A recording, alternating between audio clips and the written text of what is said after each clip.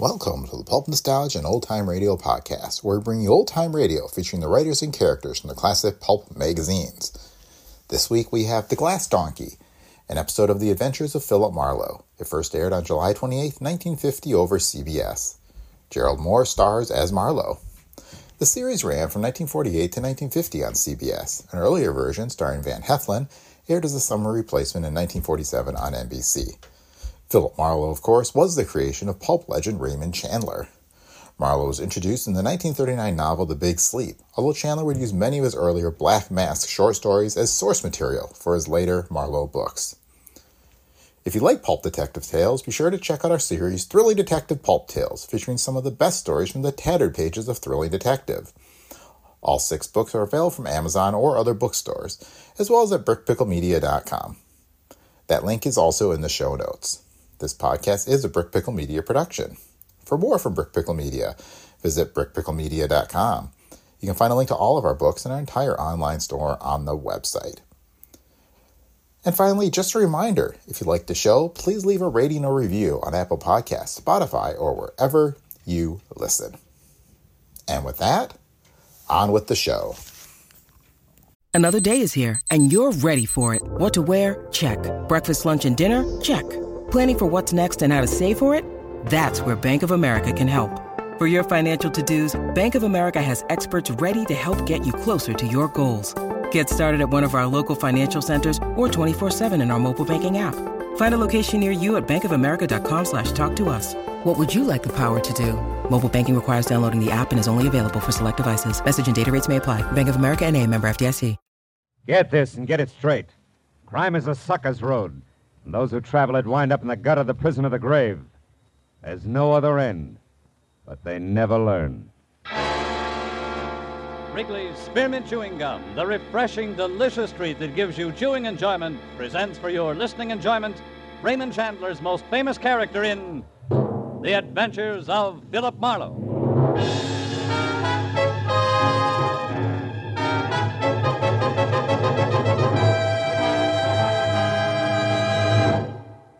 To make every day more enjoyable, treat yourself often to refreshing, delicious Wrigley's Spearmint Chewing Gum. Here's a taste treat you can enjoy indoors, outdoors, at work, or at play. The cool, long-lasting mint flavor refreshes you. The smooth, steady chewing helps keep you fresh and alert. Adds enjoyment to whatever you're doing. Wrigley's Spearmint Chewing Gum. Healthful, refreshing, delicious. Now, with Gerald Moore starred as Philip Marlowe, the makers of Wrigley's Spearmint Chewing Gum are glad to bring you tonight's transcribed story, The Glass Donkey.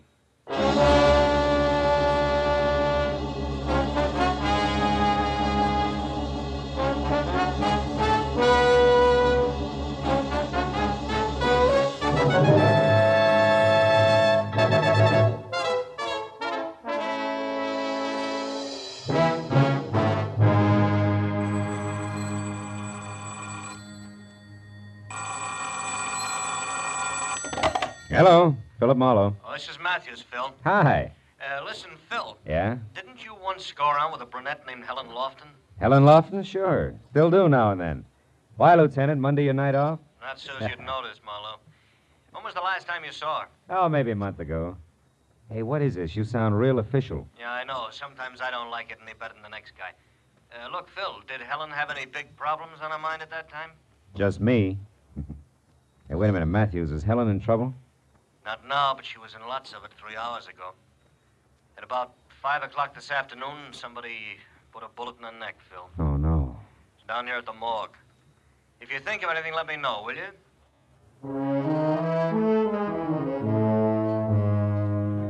Might as well have hit me in the stomach with a hammer.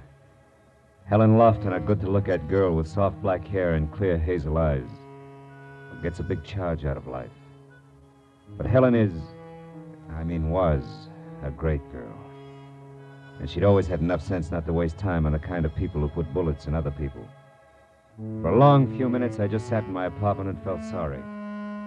But then I began to want to get my hands on whoever had pulled the trigger. By the time I got downtown and walked into the morgue attendant's office, that urge had become a big, hot lump in my chest. Well, Mr. Marlowe. Marlowe. Hello, Chester. Yeah, stranger around here lately. You got a Helen Lofton? I'd like to pay my respects. Yeah, can't stop you, boy. Lofton, huh? Oh, yeah, she's still on the table. You'll have a little company back there, Lieutenant Matthews. Oh, he's still here? Oh, he's been in and out all evening. Can you find your way all right? Yeah, thanks, Chester. I didn't expect you in person, Marlowe. You could have called. Got something to offer on the Lofton girl here? Yeah. My services, Matthews. How much did she mean to you, Phil? Enough to make this real personal. What have you got on it, Matthews? Nothing. A neighbor reported the shot. Found Helen's body spilled down some stairs at the side of her house. Mm-hmm. It was a .32 at close range. No reason, no motive, no leads, unless you can call this a clue, which I don't. Let's see that. Yeah. Yeah, it could be the hind leg of one of Helen's glass donkeys. You know, she collected them. Oh. No, I was on the stairs near the body. Uh-huh. Hey, look, Matthews, you don't mind me sticking my 2 cents in this, do you? It'll do me a lot of good. No, I don't mind. Just keep me posted, huh?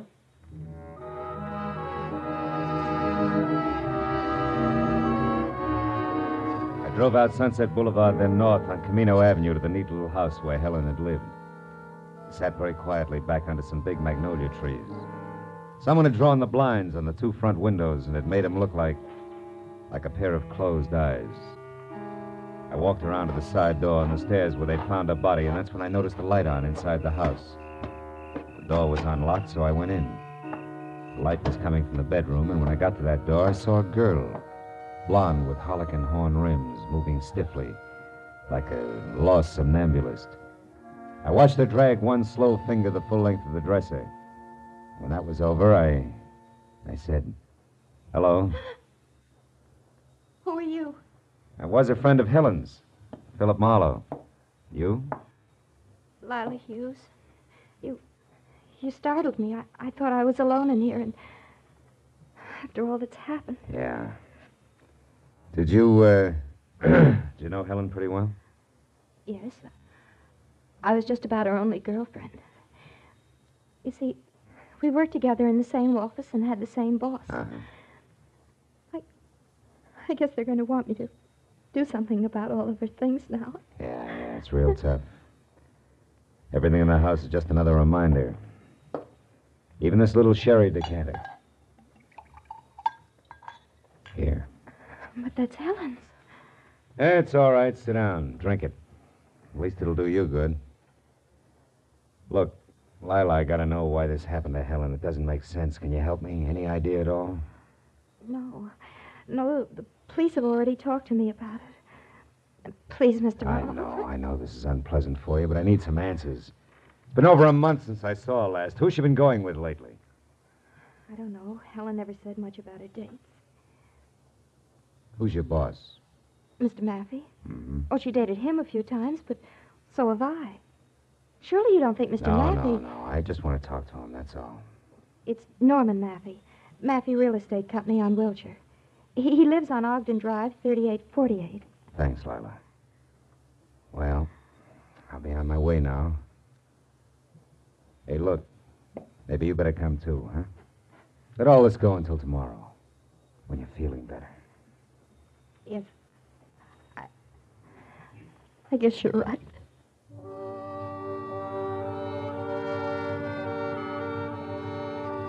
I turned out the light and snapped the lock as we left. Then walked the sad little blonde as far as her coupe. Got her address on Beechwood Drive and saw her off. After that, I went to my own car, but before I got in, I looked back at Helen's house once more and tried to shake the empty, loose ends feeling it had given me. I was snapped out of that mood in a hurry. The man with a half an acre of forest had just twisted out of sight behind a tree trunk in the backyard.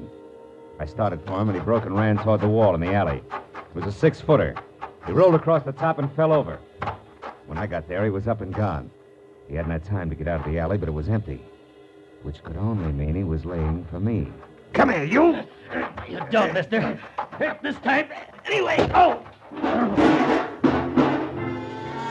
Trash in good neighborhoods is no softer than trash anyplace else. When I finally got clear of it, the forehead was gone. I figured all I had to show was one of his patch pockets, which I still had clenched in my hand. But there was something else.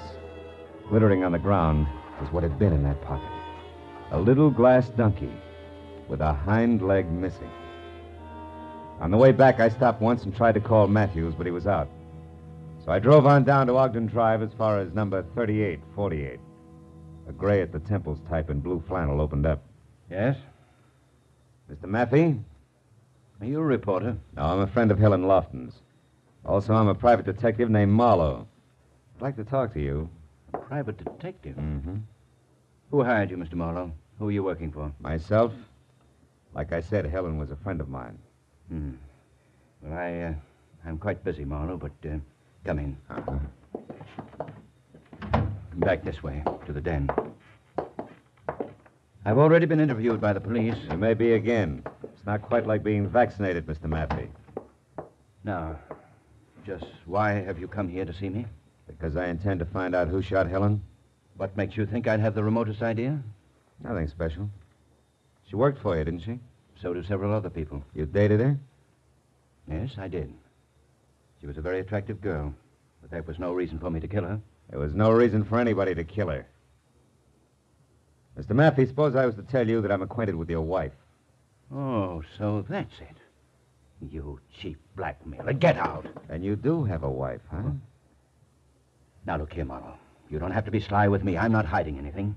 Ask me what you want to know and get out of here. How come Mrs. Maffey doesn't object when you dine and dance the office help? Because we've been separated for several years. Separated, but not divorced, huh? That's right. She lives in San Diego, and we have as little as possible to do with each other. My bank takes care of our only mutual interest. She refuses to give me a divorce. Did you tell the police all this? They didn't ask. Did they happen to ask where you were this afternoon about 5? As a matter of fact, they didn't. I wasn't being treated as a suspect then, and I don't intend to be now. Okay, Mr. Maffey, where were you?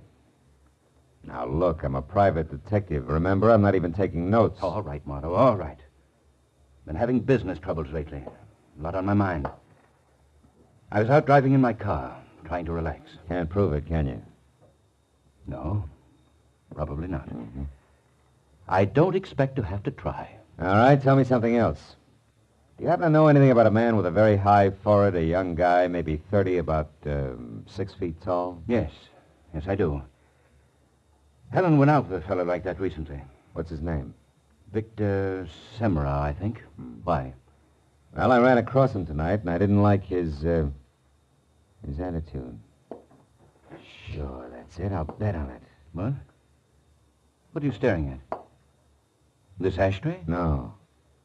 That little donkey in front of a betting window. Thanks for everything, Maffey. I'll see you.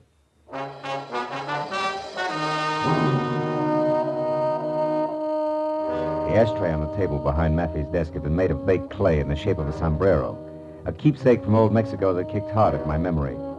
At least it was a thought well worth the price of a phone call to Tijuana. So I drove as far as the first payphone, which was at an all-night mobile gas station, got a handful of change, and while my car was being gassed, put the call through to my old friend, Senor Mike Donahue, who had given up reporting in Chicago for editing south of the border. We are ready on your call now, sir. Go ahead.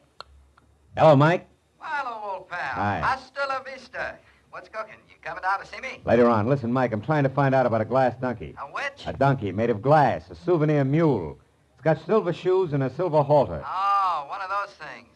That silverwork's strictly a Tijuana product, you know. Yeah, I know. They peddle them at the highlight games down here. Out by the betting windows? That's right. Can't buy 'em anyplace else, Mike. No, not that I know of. Mm-hmm. Why, you want some? No, I've already got one. Well, thanks a lot, Mike. You've been a big help. Hey, wait a minute. What's the matter? As long as you're on the wire, Gumshoe, maybe you can help me. How? I got a big front-page mystery spread if I can get a little more dope. Ever hear of a babe around L.A. named, let's see, Mrs. Norman Maffey? Mrs. Norman Maffey? Yeah. Holy smoke, I'll say so. What, Mike, what's the story? Well, the boys just found her body out here on a side road at the edge of town. Yeah? Been dead a couple of days. Probably happened Saturday night. Saturday night, huh? Yeah. The hotel identified her about 10 minutes ago. She was run over. Run over? Well, Mike, you said it was a mystery story. Yeah. You see, the tire tracks out there is still good. It was no accident, Phil. It was murder. Somebody went a long ways out of their way. Yeah. Yeah, Mike, somebody sure did.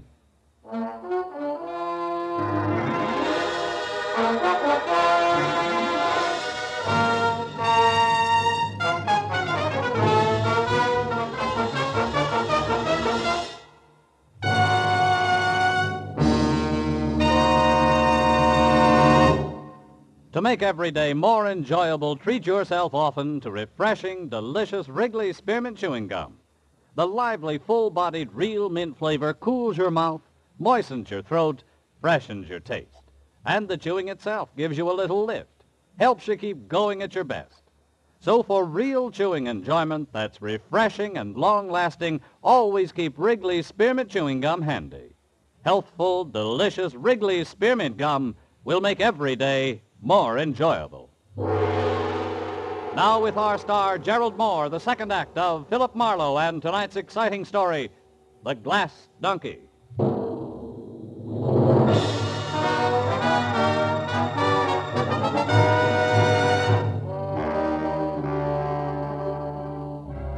When I hung up on Mike Donahue in the news of Mrs. Maffey's violent death on a lonely road outside of Tijuana, I postponed trying to figure it all out until I had called Lieutenant Matthews at Homicide. I'd asked him to meet me at the bar I was at. 10 minutes later, Matthews was sitting opposite me and chewing on a cold pipe while I filled him in. Oh, now, easy, Phil. I'm a slow and steady boy. Now, question, who killed Helen Lofton? Answer, whoever killed Mrs. Norman Maffey. Why? Where's the The tie? glass donkey I just told you about. It came from Tijuana. So? So I figured that whoever sent it to Helen was, one, a friend who knew she'd get a kick out of a trinket like that. Yeah? And two, sent it before he or she decided to kill Mrs. Maffey. Oh, and therefore said friend had to get the glass donkey back because if traced, it would place the killer in Tijuana where sooner or later Mrs. Maffey's body had to be found. Is that right? That's so very right. And all that brings us back to only one thing. Mrs. Maffey's killer also got Helen Lofton. Was forced to. Yeah, it could be. But look now, Phil, the tough one. What'll it be, chum? You look lonely. Forlorn, maybe. 2 beers. 2 beers, huh? Any special vintage? Yeah, the kind with suds on top. Goodbye, comic. Okay. No offense intended. Oh, what was I saying? Oh, yeah, I was saying, Phil, the tough one. Now, who killed Mrs. Maffey? Mr. Maffey. The motive? He had the best motive. He hated his wife. Also, Matthews, when I talked to him, he was real vague about his whereabouts lately. And for a clincher, he did know Helen Lofton well enough and long enough to send her a cheap trinket, as in donkey made of glass. Now, you impressed? A little, but you're holding back, Marlowe. I'm what? No, not on me, on yourself, Phil. Look, I know you. You don't usually leap at conclusions and over facts. That isn't your style. I'm trying to 2 tell you, beers Matthews. with suds. You know, I told Kelly about that crack you made, mister, and Skip he it. said... Here. And goodbye again. We're busy. Yeah, I'll say. Too bad we ain't got tablecloths. You could have impressed me, chum. Writing down big numbers. You tip her, I'll break your arm. Now, look at Phil. Could you be a little bit prejudiced about this guy? Now, Phil. Yeah. Sure, I'm prejudiced. I just don't like Norman Maffey's stuffy kisser and something else. I might as well admit I keep skipping that guy with a mile-high forehead and the boyfriend named Vic Samro because I don't exactly know how he figures in. I'm too impatient to wait around for the answer. Uh-oh. What is it, Phil? A game, Lieutenant, called Speaking of the Devil. Oh, don't look now, maybe? It's Forehead, Matthews. He was in the next booth, catching it all. He's at the front door now, see? But he isn't running yet. He's just paying his check. Lieutenant, how about trying that cigarette machine over there while you talk to me like I was still here, huh? Gotcha. I'll take the back entrance out to the sidewalk. You'll know if I need help.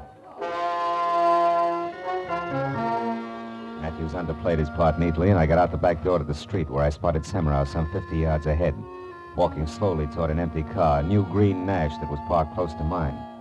But then suddenly he started running like he had just backed into a blowtorch. Before I knew it, he had piled into his car. When I was in mine and after him, the street became that much narrower as a truck the size of a battle wagon lurched out of a side alley without so much as thinking about a full stop.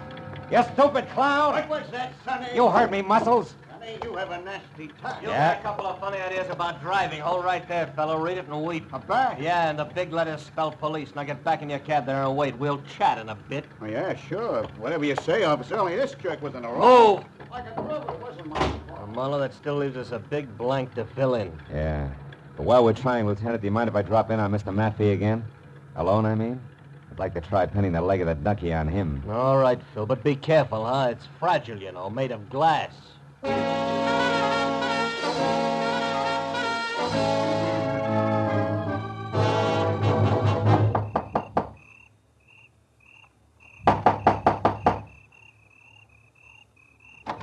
Yes, what... Oh, you again. Yeah, do you mind if I come in again, Mr. Maffey? Frankly, I do, Marlowe. I don't feel very well Your tonight, wife and I was just... murdered, Mr. Maffey. My wife? Murdered? Still mind if I come in? Where did it happen, Marlowe? In San Diego? Marlowe, I asked you where it happened. In Tijuana. Ever been there? Yes, of course. Marlowe, what are you looking for? Just looking. When were you last there, Maffey? Oh, I don't know. Maybe a month, 6 weeks ago? Not Saturday night, huh? No, not Saturday night. Marlowe, what are you Maffey, getting? did you ever send Helen Lofton a present? See here. Who do you think you are? And exactly what are you looking for? A wastebasket that isn't empty. You keep a very tidy place, Mr. Maffey. Which has what to do with my wife being dead, Marlowe? Are you out of your mind? Maybe. But also maybe not. Maybe I'm real smart. Maybe I've come to the right place to look for an empty package and a piece of wrapping paper that would be addressed to Miss Helen Lofton. In your handwriting and postmarked Tijuana, Mexico. Tijuana? A large piece of wrapping paper and a large package stuffed with Excelsior. It was once home to a glass donkey in which you had to get back from Helen Lofton before she got it. Or if you were too late for that killer and then get it back before anyone else knew about it. Does that still leave me out of my mind, Maffey? Absolutely. We'll see. After we try the backyard and your incinerator. Now, wait a minute. You know, the law says you can't light it after 10 in the a.m., Maffey. If you're the one stamped guilty, you wouldn't want to arouse suspicion. Stop, Marlowe. This has gone far enough. You're not the police. Which means I don't need any more of a search warrant than this.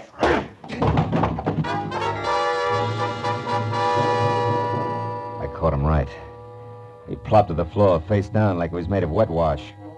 When I rolled him over and was sure that a return engagement was still a long way off, I cut the lights, then went through the house and out into the kind of backyard that you had to call a garden.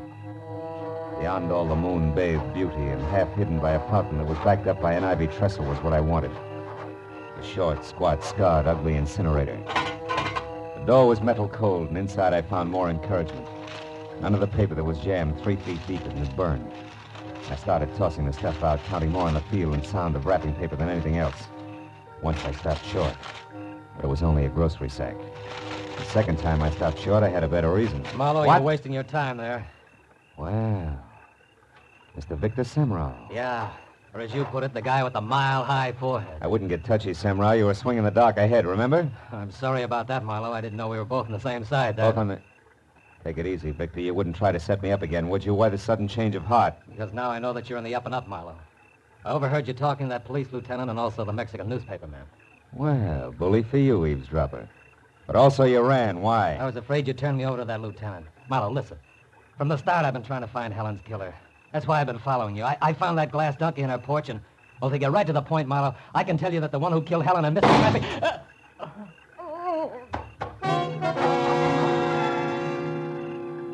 The shot that had come from the shadow driveway close into the house spun Semrau in a half circle, and by the time he'd corkscrewed to the ground, I had my .38 in hand, and it covered the distance across the garden. But I was too late to do anything, except identify the figure I saw take off in a sedan as Mr. Norman Maffey, which was some help.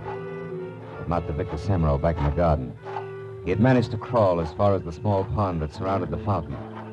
There he had died, one hand half submerged in the dark, cold water, the other clutching his chest, blood-soaked and discolored another way.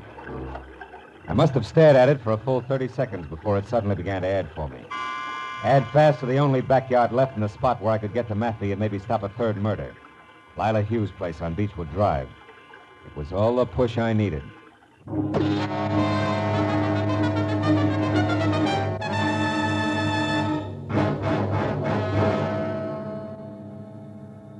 When I pulled up away from the place and got out of my car and ran for the back, only 10 minutes had gone by, and I was glad of it.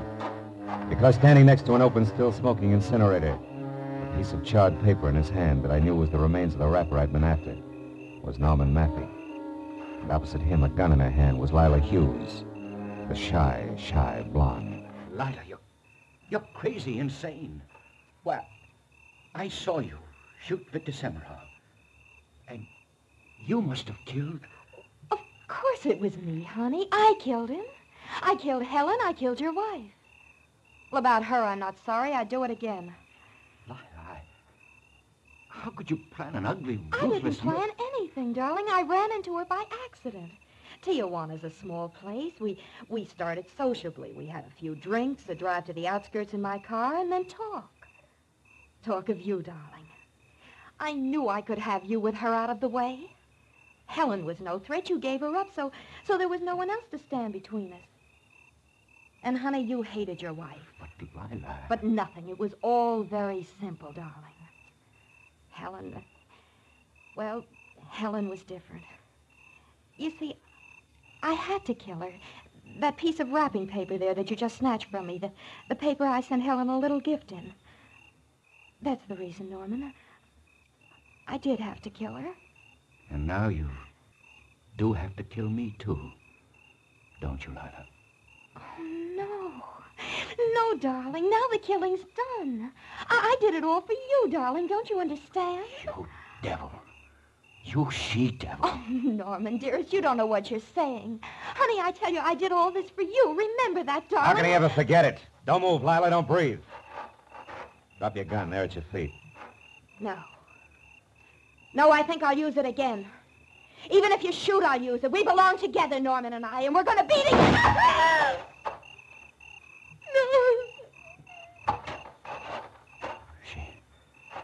She's dead.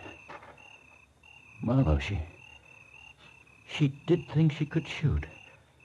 Even if you did, didn't she? Yeah. That's what she thought, all right, Matthew. Call the police. They know where they can find me.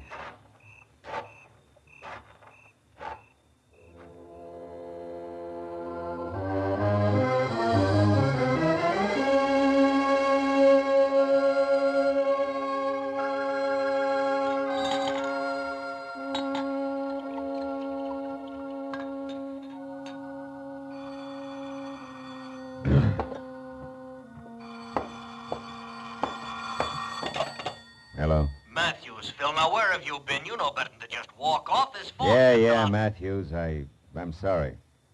I've been out walking. What do you want to know? The one blank, Phil. What sent you over to Lila Hughes' place? Oh, Victor Semero, his hand was burned, blistered red. Like you'd been fishing around in a hot incinerator, huh? Yeah. That and what he had to say to me about us being on the same track. Lila Hughes was the only other one who was both close enough to Helen to send her that glass donkey and at the same time even remotely connected with Maffei. Uh-huh. Any idea what sent Semra to her backyard? I guess his tack all night was to follow me. When he tried to pick my trail up again after running from the bar, he thought Lila Hughes' place might be the answer. Turned out he was right. Real right. Yeah, he must have seen her around her incinerator lighting it, and then decided to get to you when he couldn't reach in after the wrapping paper. Yeah, something like that. With, of course, her taking off after him. Look, anything else, Matthews? Phil. Hmm? Phil, you weren't in love with Helen Lofton once upon a time, were you? No. No, Matthews. I wasn't in love with her. Yeah. Well, so long, Phil. And, look, I'm sorry about Helen. I mean, it's a crying shame. Yeah. Good night, Matthews. I'll come down to headquarters in the morning.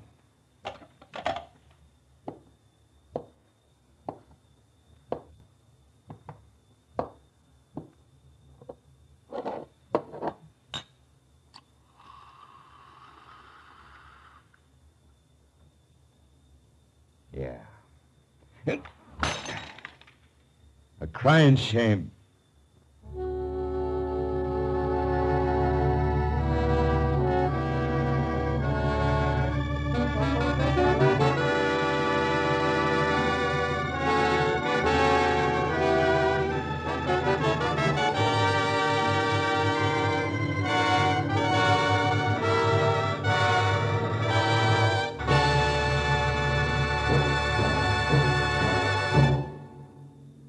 Remember, friends, to make every day more enjoyable, treat yourself often to refreshing, delicious Wrigley Spearmint Chewing Gum.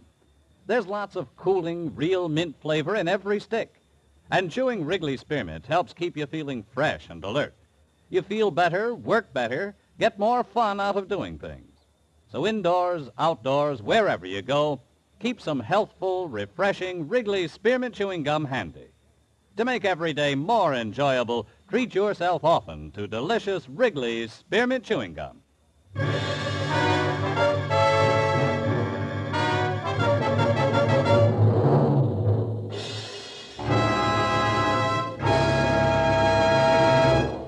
The Adventures of Philip Marlowe, presented by Wrigley's Spearmint Gum, bring you Raymond Chandler's most famous character and star, Gerald Moore.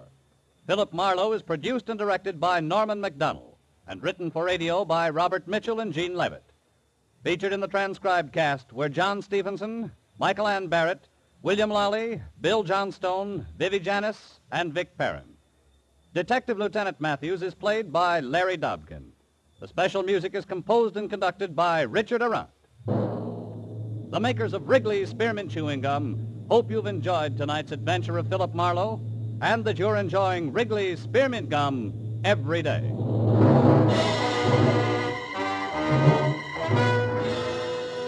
We invite you to be with us next week when Philip Marlowe says... This time it got off to a swashbuckling start at a pirate's cove.